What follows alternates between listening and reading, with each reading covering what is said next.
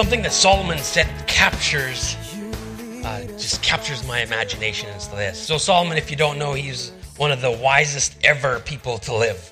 So he's been there, done that. And if he says this, then I think we got something to scratch our heads about. Here it is. He says in Proverbs, Solomon captures this creational profundity. 3 things are too wonderful for me. 4 I do not understand. The way of the eagle in the sky, the way of a serpent on a rock, the way of a ship on the high seas, and the way of a man with a young woman. Does that not capture your attention? Like, I get the whole eagle thing. I get the serpent. Yeah, big ship on the sea. Women. That's what captured my heart. So if this is one of the smartest guys that lived, I'm going, whoa. So today we're actually going to be looking at, we've been going through, for months now, we've been going through this whole series on contentment. We've looked at contentment when it comes to money. We've looked at contentment last week kind of when it comes to comparing yourself on Facebook or the picture perfect family, whatever it may be. We've looked at all sorts of different angles. And today, I think one of the things we need to hear about also is contentment in our marriages. Contentment in our marriages. So before I jump way into that, I just want to bring you way back to actually when I met my wife-to-be, Jody. I remember going to great lengths to get Jody's attention, or to somehow capture her love, or perhaps more accurately, somehow convince her that I was the one she should marry. So there I was, and I was volunteering at a small Christian school, and she was a substitute teacher that day. And I noticed her, especially noticed her eyes. They were bright and full of life, and I was like, oh, geez. So after she had left my presence, I immediately went over to the principal's office, and I said, what is your problem? And he dropped his pen. This is the principal. I shouldn't talk like this, but I did. And he dropped his pen, and he lifted his, what happened? What is the big idea having beautiful women teach at your school, and you did not tell me? And then we had a good laugh. Well, just to save his bacon and mine, he was very politically correct. In a few weeks, he gave me a phone call, and he said, yes, Pastor Steve, just so you know, there may be somebody here that may be teaching today that you may be interested in seeing. I knew what he was talking about, so I'm going, wow, I'm work at the church here. I'm thinking, what do I got to do? How do I need an excuse. And I quickly look through the birthday and anniversaries. Boom, Mark Burgess had a birthday. Awesome, he goes to that school. Happy birthday, Mark, whoever he is, right? And I just rip out to the school. And then with that, I took a note from my office, and it said on there, to Jody, I knew her name, from Steve, regarding a 3:30 appointment. Please call 812-4984.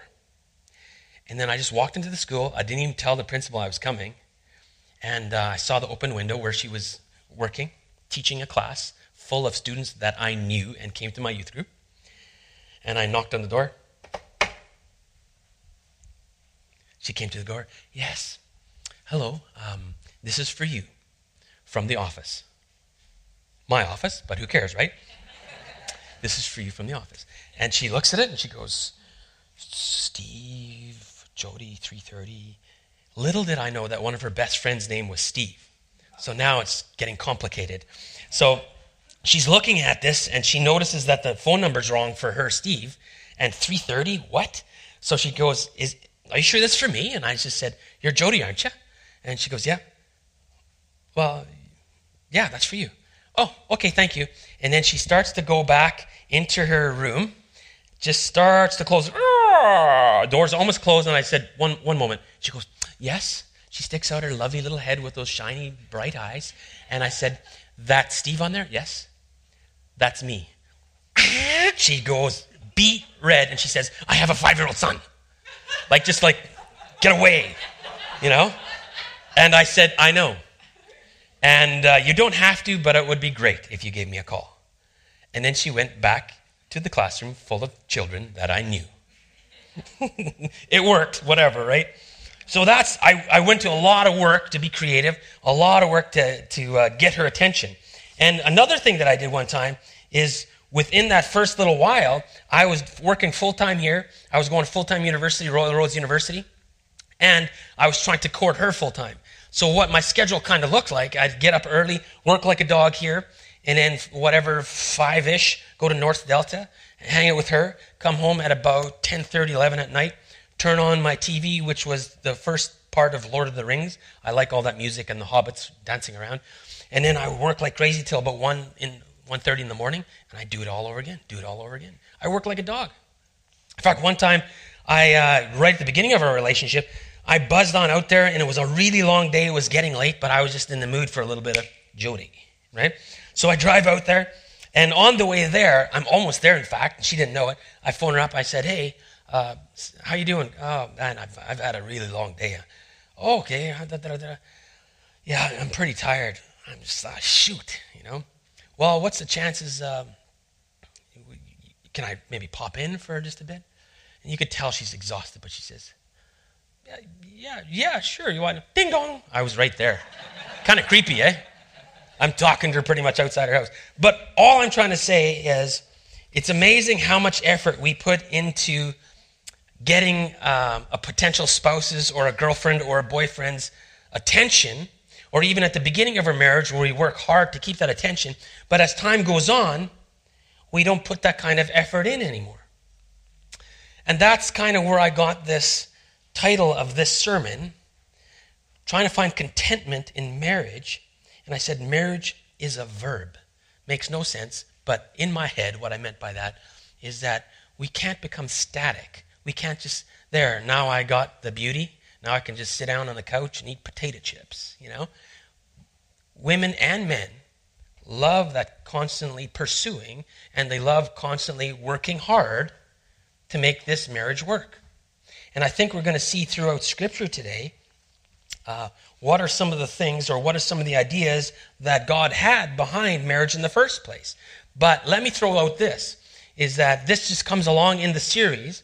And one of the things that always makes me nervous when I'm preaching on something like marriage or divorce or something like that is I can say a whole bunch of stuff, but I still won't say enough, because you're going to be thinking, well, why didn't he say this? Or I can't believe he left that out, right? So something like marriage, or even the disappointment of marriage or divorce or whatever it might be, you might be kind of already on your heels, but I'm just trying to say, I just want to give you a picture in this part 1 of at least part 2 or 3 of marriage sermons, trying to be content within our marriages. And I'm hoping that you'll see partly God's idea, and perhaps ask yourself the question sometimes, do we have crazy expectations that are unavailable to us this side of heaven? So I want to explore that together. And if you're sitting there and you're going to get grumpy with me, then I may have said it wrong, or you may have taken me wrong, so talk to me after the service. But I'm excited for what the Word says for us today. So let's pray before I go there. Lord, I pray that you would help us this morning. I think it's fabulous that marriage was your idea. And Lord, we mess it up. We're hard on each other. Sometimes we expect too much, and other times, because of our fallen nature, we do stupid things and hurt our spouses. Let's be honest, sometimes we even drive our spouses to divorce. And it's a broken world. So I just pray that today you'd give us a more clearer picture of maybe your heart for marriage, that you'd help us to be even more content in our marriages, and help us to work toward that. Help us to continue to do it like a verb, not just sit around, but work hard to not have marriages that just survive. But Lord, we want marriages that thrive. Thank you, Lord. We pray in your name. Amen. So I pulled out a stat on marriage and divorce. And check this out. There's an estimated 160,000 weddings in 2015 in Canada, and 70,000 divorces. Did you get that? 160,000 weddings and 70,000 divorces. 33% of first marriages end in divorce. 16% people who divorce more than once. An average duration of marriages end in divorce in 14.5 years. Most of the time, the average age of men that divorce is 44, and the average age of women that divorce is 41. Reasons that were given for divorce most of the time in StatsCan was relationship runs out of steam or we fall out of love. Secondly, big one, communication breakdown. Thirdly, unreasonable behavior. I'm not sure what that means. That's pretty big. That was unreasonable. Out, Fourthly, infidelity. Next, midlife crisis. Next one, financial issues. And then lastly, physical, psychological, or emotional abuse. And let me stop there too. That even when I give God's picture for marriage, and I'm talking about divorce and all that stuff, there are times where divorce is right. So don't think that I'm a preacher up here saying do this, do that. Absolutely. There's even been times, you guys, where after lots of consternation and prayer, I thought it was right for a couple to separate. One time that ended up separation for over a year, and they came back together after counseling. It was awesome. And other time it did not. But some of these reasons for divorce are a pretty big deal, you guys. Also, when I started to look at some of the fallout of it, main sources of negative outcome for kiddos is a significant reduction in financial resources, diminished parenting, parental conflict, and exacerbation of pre-existing problems. And then sometimes the kiddos of divorced couples struggle more with alcohol or pot use, more problems with peers, authority figures. Children are less likely to marry or more likely to divorce. And there's a chance that they're going to struggle twice as much with anxiety, depression, or self-esteem issues, and 2 or 3 times the rate of dropout rate when it comes to school. So I say all that just to depress you? No. You know why I say that? I want you to know this, that every marriage struggles. You might be sitting here right now and thinking, wow, if only I was like those guys. They just have, you know what? Every marriage has troubles. Every marriage struggles. Everybody. Nobody is free of it. Nobody's free of it. And I also want you to know that there's never ever a little boy or little girl that just dreams and say, Mommy, Daddy, when I get older, I want to get divorced. Okay? I know that sounds ridiculous, but sometimes we've been harsh on folks that, in fact, this is a freebie.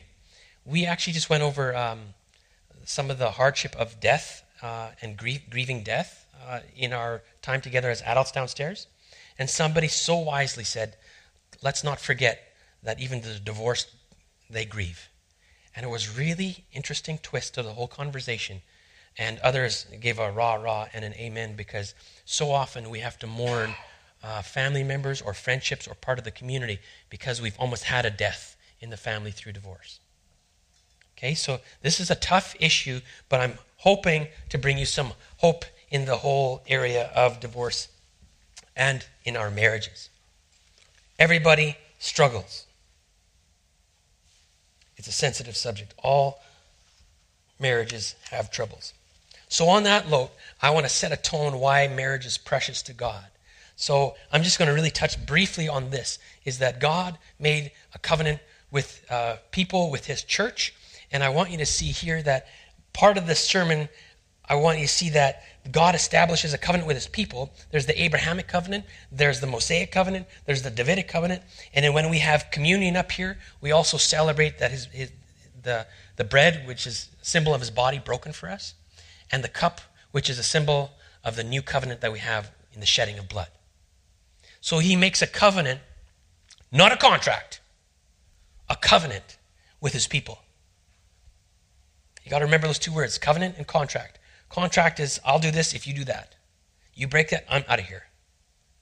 So here he's talking about a covenant that he makes with his people. Jesus is the same, yesterday, today, and forever.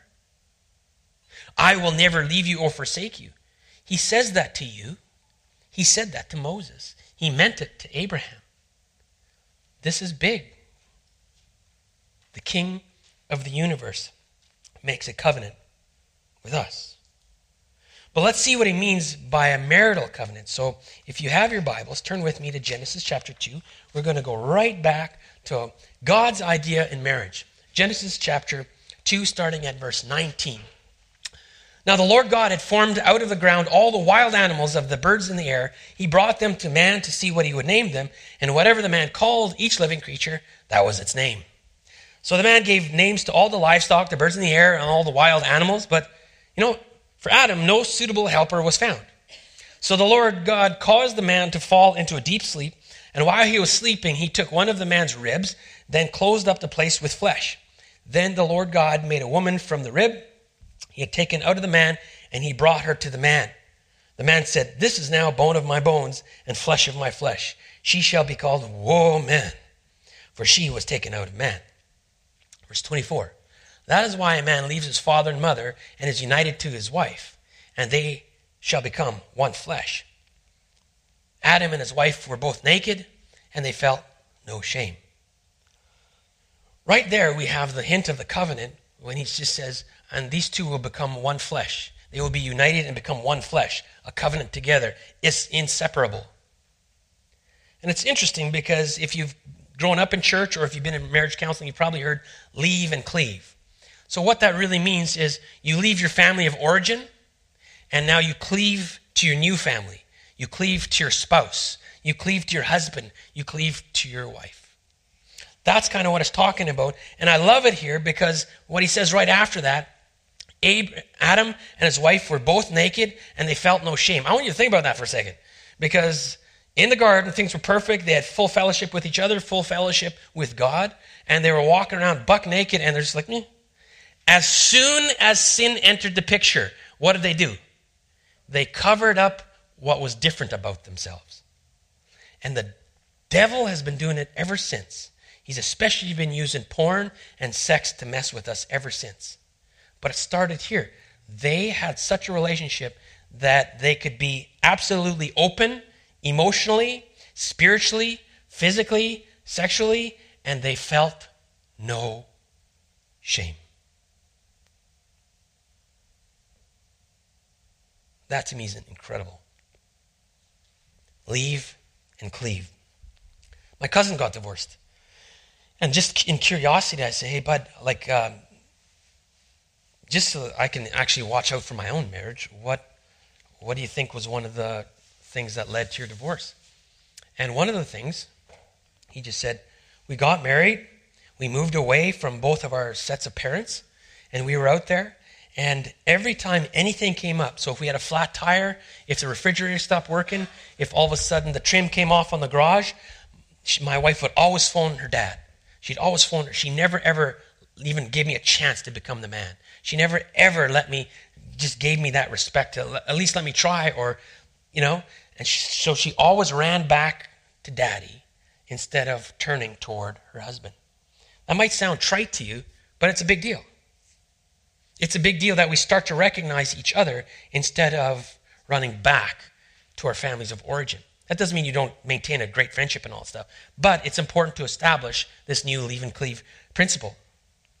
John Piper says this: "The union of man and woman in marriage is a mystery because it conceals, as in a parable, a truth about Christ and the church. The divine reality hidden in the metaphor of the marriage is that God ordained a permanent union between his Son and the church. Human marriage is the earthly image of his divine plan. As God willed for Christ and the church to become one body, so he willed for marriage to reflect this pattern, that the husband and wife become one flesh." What is he saying? I am blown away by this. Is really what he's after is that our marriages thrive so much that an outsider can look in at our marriage, at the honor and at the respect, at the selflessness, at the deep love, and they can get a picture of the love that God has for us in Christ Jesus. God loves you so much that even when you mess up or screw up, he doesn't say, "Time's up, hit the road." And he wants both the man and the wife to give toward each other in covenant. And he's actually letting us be part of his advertisement of a deep love that he has for each and every one of us. Incredible stuff. So in the book of Ephesians, the Apostle Paul seems to tie the two together. The covenant that God has for his people, that he'll never leave us or forsake us, and the covenant of man and wife. And he says in Ephesians 5, verse 31, which is quoting Genesis 22, he says, "For this reason, a man will leave his father and mother and be united to his wife, and the two will become one flesh." But then Paul throws in this verse, and this is a profound mystery, but I'm talking about Christ and the church. So when you read this, like, go back and read it. In fact, I use it in premarital counseling, because you're reading about the roles and in marriage, and also the roles in the Christian household. So he's talking about men and women and kiddos and stuff. And then all of a sudden it says, but this is a profound mystery, but I am talking about Christ and the church. And that makes me stop, because I thought he was talking about a man and his bride, and all of a sudden he flips it and he says, I'm talking about me and my bride. So I hope you start to see the parallels here, because I guarantee you, if you start treating your spouse the way that Christ treats his bride, you're on the right road. You're on the right road. It's wild verse for me, because here we're trucking along talking about marital relationship and the Christian family, and then boom, he drops this, but I'm talking about Christ and the church. So with that in your head, let's kind of go back to the last wedding you were at and think, you probably heard, I'm guessing, at least one of the last weddings you've been at, the good old passage, 1 Corinthians 13, the love passage, right? So let me share that with you. In 1 Corinthians chapter 13, Paul pens this: "If I speak in the tongues of men or of angels, but do not have love, I'm only a resounding gong or a clanging cymbal, or AKA annoying. If I have the gift of prophecy and can fathom all mysteries and all knowledge, and I have a faith that can move mountains, but I do not have love, I am nothing. If I give all I possess to the poor and give over my body to hardship that I may boast, but do not have love, I gain nothing." Do you hear these powerful tools to speak in tongues, prophecies, gift of knowledge? Huge tools, gifts of the Spirit. But if you don't have love, zip it. Tools in the hands of childish people. That's what we're talking about here. They had powerful, mature tools in the hands of immature people. Let's continue on. I gain nothing, he says. But in verse 4, love is patient. Love is kind. It does not envy. It does not boast. It is not proud. It does not dishonor others. It is not self-seeking. It is not easily angered. It keeps no records of wrongs. Love does not delight in evil, but rejoices with truth. It always protects, always trusts, always hopes, always perseveres. Love never fails. But where there are prophecies, they will cease. Where there are tongues, they will be stilled. Where there is knowledge, it will all pass away. For we know in part and we prophesy in part. But when completeness comes, what is in part disappears. So when I was a child, I talked like a child, I thought like a child, I reasoned like a child. When I became a man, I put away the ways of childhood behind me. For now we see only in a reflection as in a mirror. Then we shall see face to face. Not now I know in part, then I shall know fully, even as I am fully known. And now these three things remain: faith, hope, and love. But the greatest of these is love. That is an incredible passage. And here in verse 11 and on, he's going, once I was a child, I talked like a child, I thought like a child, I reasoned like a child, but then I became a man. How many of us marry, and then what's supposed to happen is the wife and the spouse are supposed to grow together into maturity, but one of them, or both of them, whatever, stops growing and continues to be immature? And thinks back to, oh man, when I was 20, I used to hang out with the guys at the pub, and goes on, and now he wants that again because he's in his mid-40s, midlife crisis deal. And it's just like, hold it. He's actually saying in Corinthians here, when it comes to the church using their gifts, and when it comes to you in your marriage, grow up. And so often you see a discord in marriage or you see divorce because one of the people just won't or just stops trying or looks back to, well, you know what? What I often say in my office, it's time to turn the page. You can say this to me. I got married and I can think, oh man, when I was single, I got to do this, went to the movies. Zip it, turn the page. And then I had kids, and then I had another kid, now I have 5 kids. Zip it, turn the page. Because this is my lot in life. I made the decision. I'm maturing, and my mature stance is, I am Steve, father of 5, husband to Jody. Now buck up, princess. Prince. You know what I'm saying? You know what I'm saying? So often we choose to be immature. We want these gifts, and then we hurt people because we don't love them in the church. And other times we want this gift. We've worked hard to get this woman's attention, and then when we finally get her, we just sit around eating potato chips, and we don't try anymore. That's immature. And he is calling us to be mature in church, and he's calling us to be mature in our marriages. You guys, this is incredible because this portion of Scripture was interjected and written as a letter to a church that was pretty messy. They had some pretty funky stuff going on in the church, right from sexuality to showing up to communion early so that I can get the best wine and drink too much. And by the time you show up for communion, I'm a little tipsy. Like stuff like that, right? And there was backbiting, there was lying going on. And here he's talking to this immature church to grow up. But here's the thing. This immature church did have access to Jesus Christ, to the Spirit of God. They did have access to all these powerful gifts, but yet they didn't want to grow up. This church, which is Christ's bride, was immature and messy, right? Right? Why is it then, if Christ's bride was immature and messy, why is it that we expect our spouses to be perfect?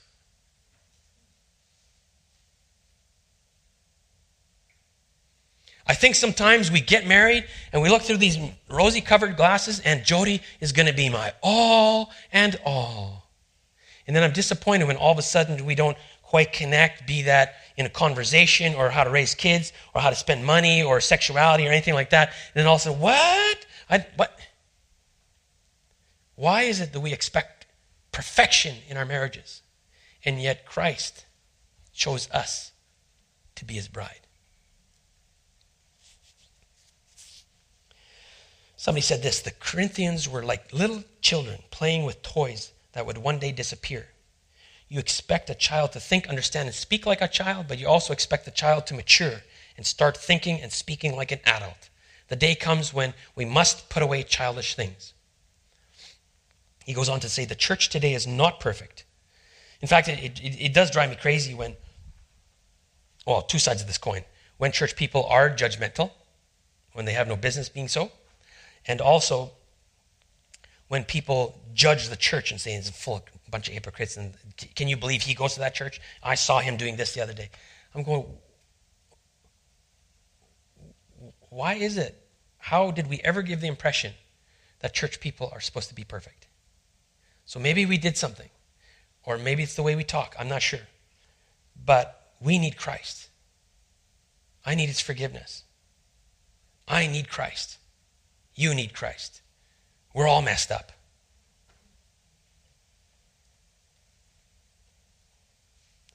The church today is not perfect. It has spots and wrinkles. Spots, defilement, inside and out. Because the church becomes defiled by the world and by our sinful nature. We need cleansing. And the Word of God is the cleansing agent. James 1 says, keep yourselves unspotted from the world. Even in that statement, think about that. Advertisements are saying you need this, you need this, you need this more exciting in your marriage, you need this bigger truck, you need a bigger house. So all these advertisements saying go for the world, more and more and more. I want. Meanwhile, here it says, verb, keep yourselves unspotted by the world. So sometimes our desires are slowly shifting. And we're getting sucked in to some of the philosophies and desires of the stuff around us when we know that's not good for us.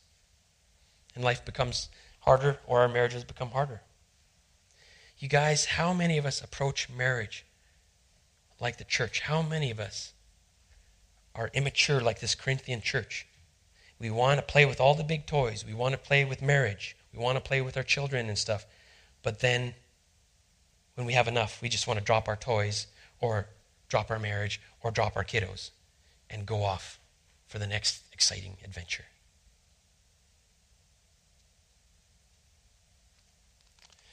If we understand that the Christ's bride, the church, will not be perfect here on earth, then why the heck do we expect perfection from our wife or husband of earthly marriage? I want you to listen again to Ephesians chapter 5. It says, "Husbands, love your wives, just as Christ loved the church and gave himself up for her." To make her holy, cleansing her by the washing with water through the word, and to present her to himself as a radiant church, without stain or wrinkle or any other blemish, but holy and blameless. In this way, husbands ought to love their wives as their own bodies. He who loves his wife loves himself. After all, no one ever hated their own body, but they feed and care for their body, just as Christ does the church. For we are members of his body. For this reason, a man will leave his father and mother and be united to his wife, and the two will become one flesh. This is a profound mystery, but I am talking about Christ and the church. What would happen if you approached your marriage like this? Let me read it again. So here, Christ loved the church and gave himself for his bride, to make her holy, to cleanse her, to present her to himself as a radiant church, without stain or wrinkle or blemish, to present her holy and blameless. I do not know of a man or a woman on this earth that would turn down an opportunity like that.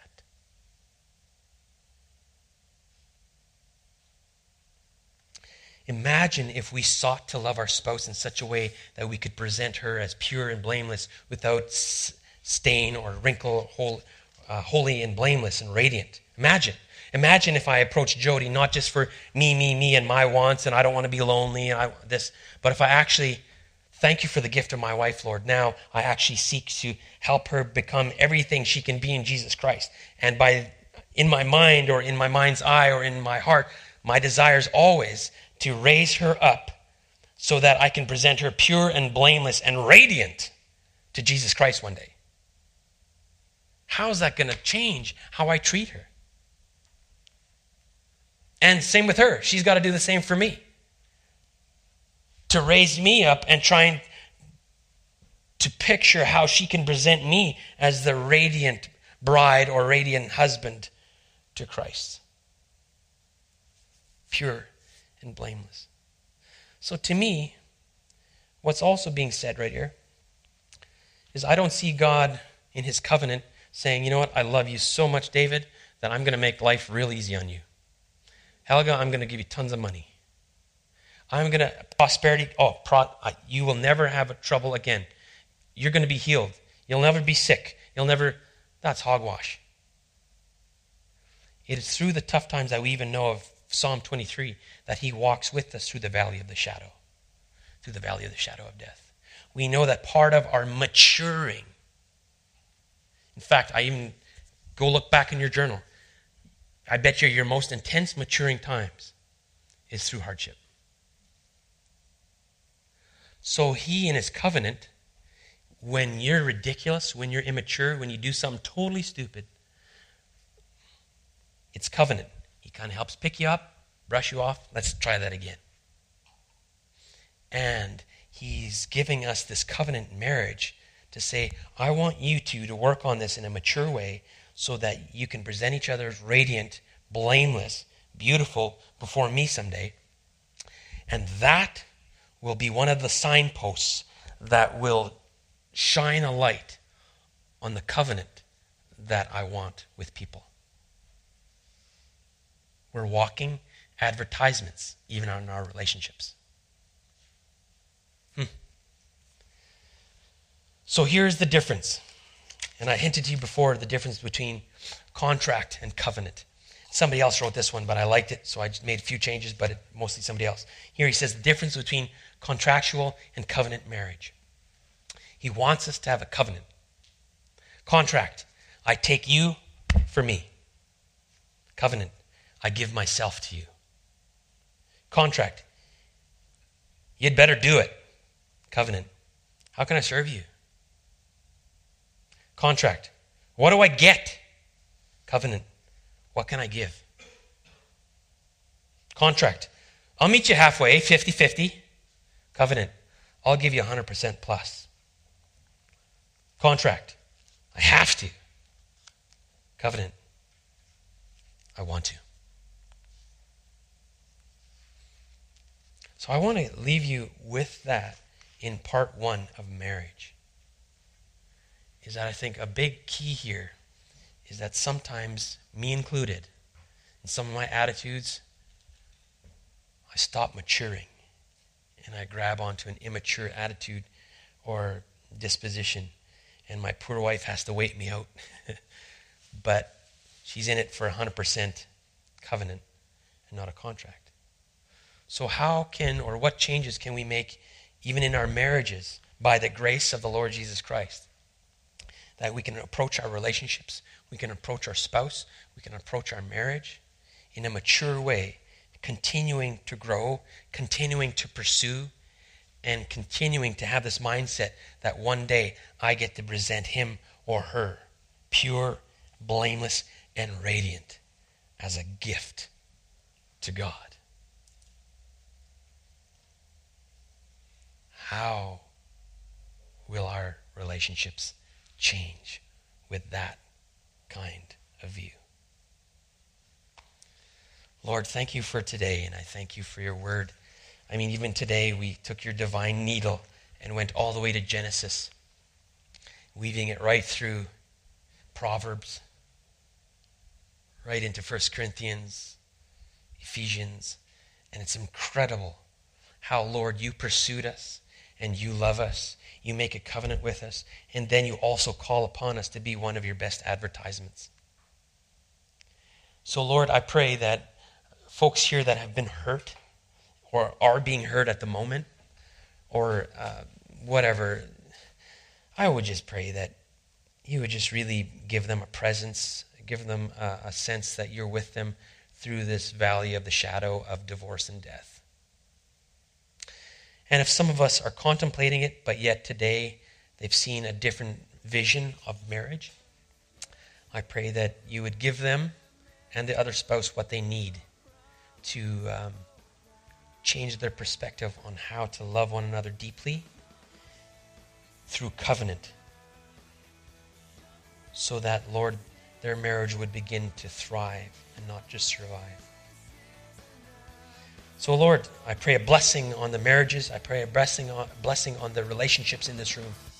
And I pray good things for them, that they would continue to press on and they would be a thriving relationship that would just absolutely reflect the radiant and beautiful covenant that you have with your people. We pray this in the powerful name of Jesus Christ. Amen. And I leave you with this blessing from God's word. The grace of the Lord Jesus Christ and the love of God and the fellowship of the Holy Spirit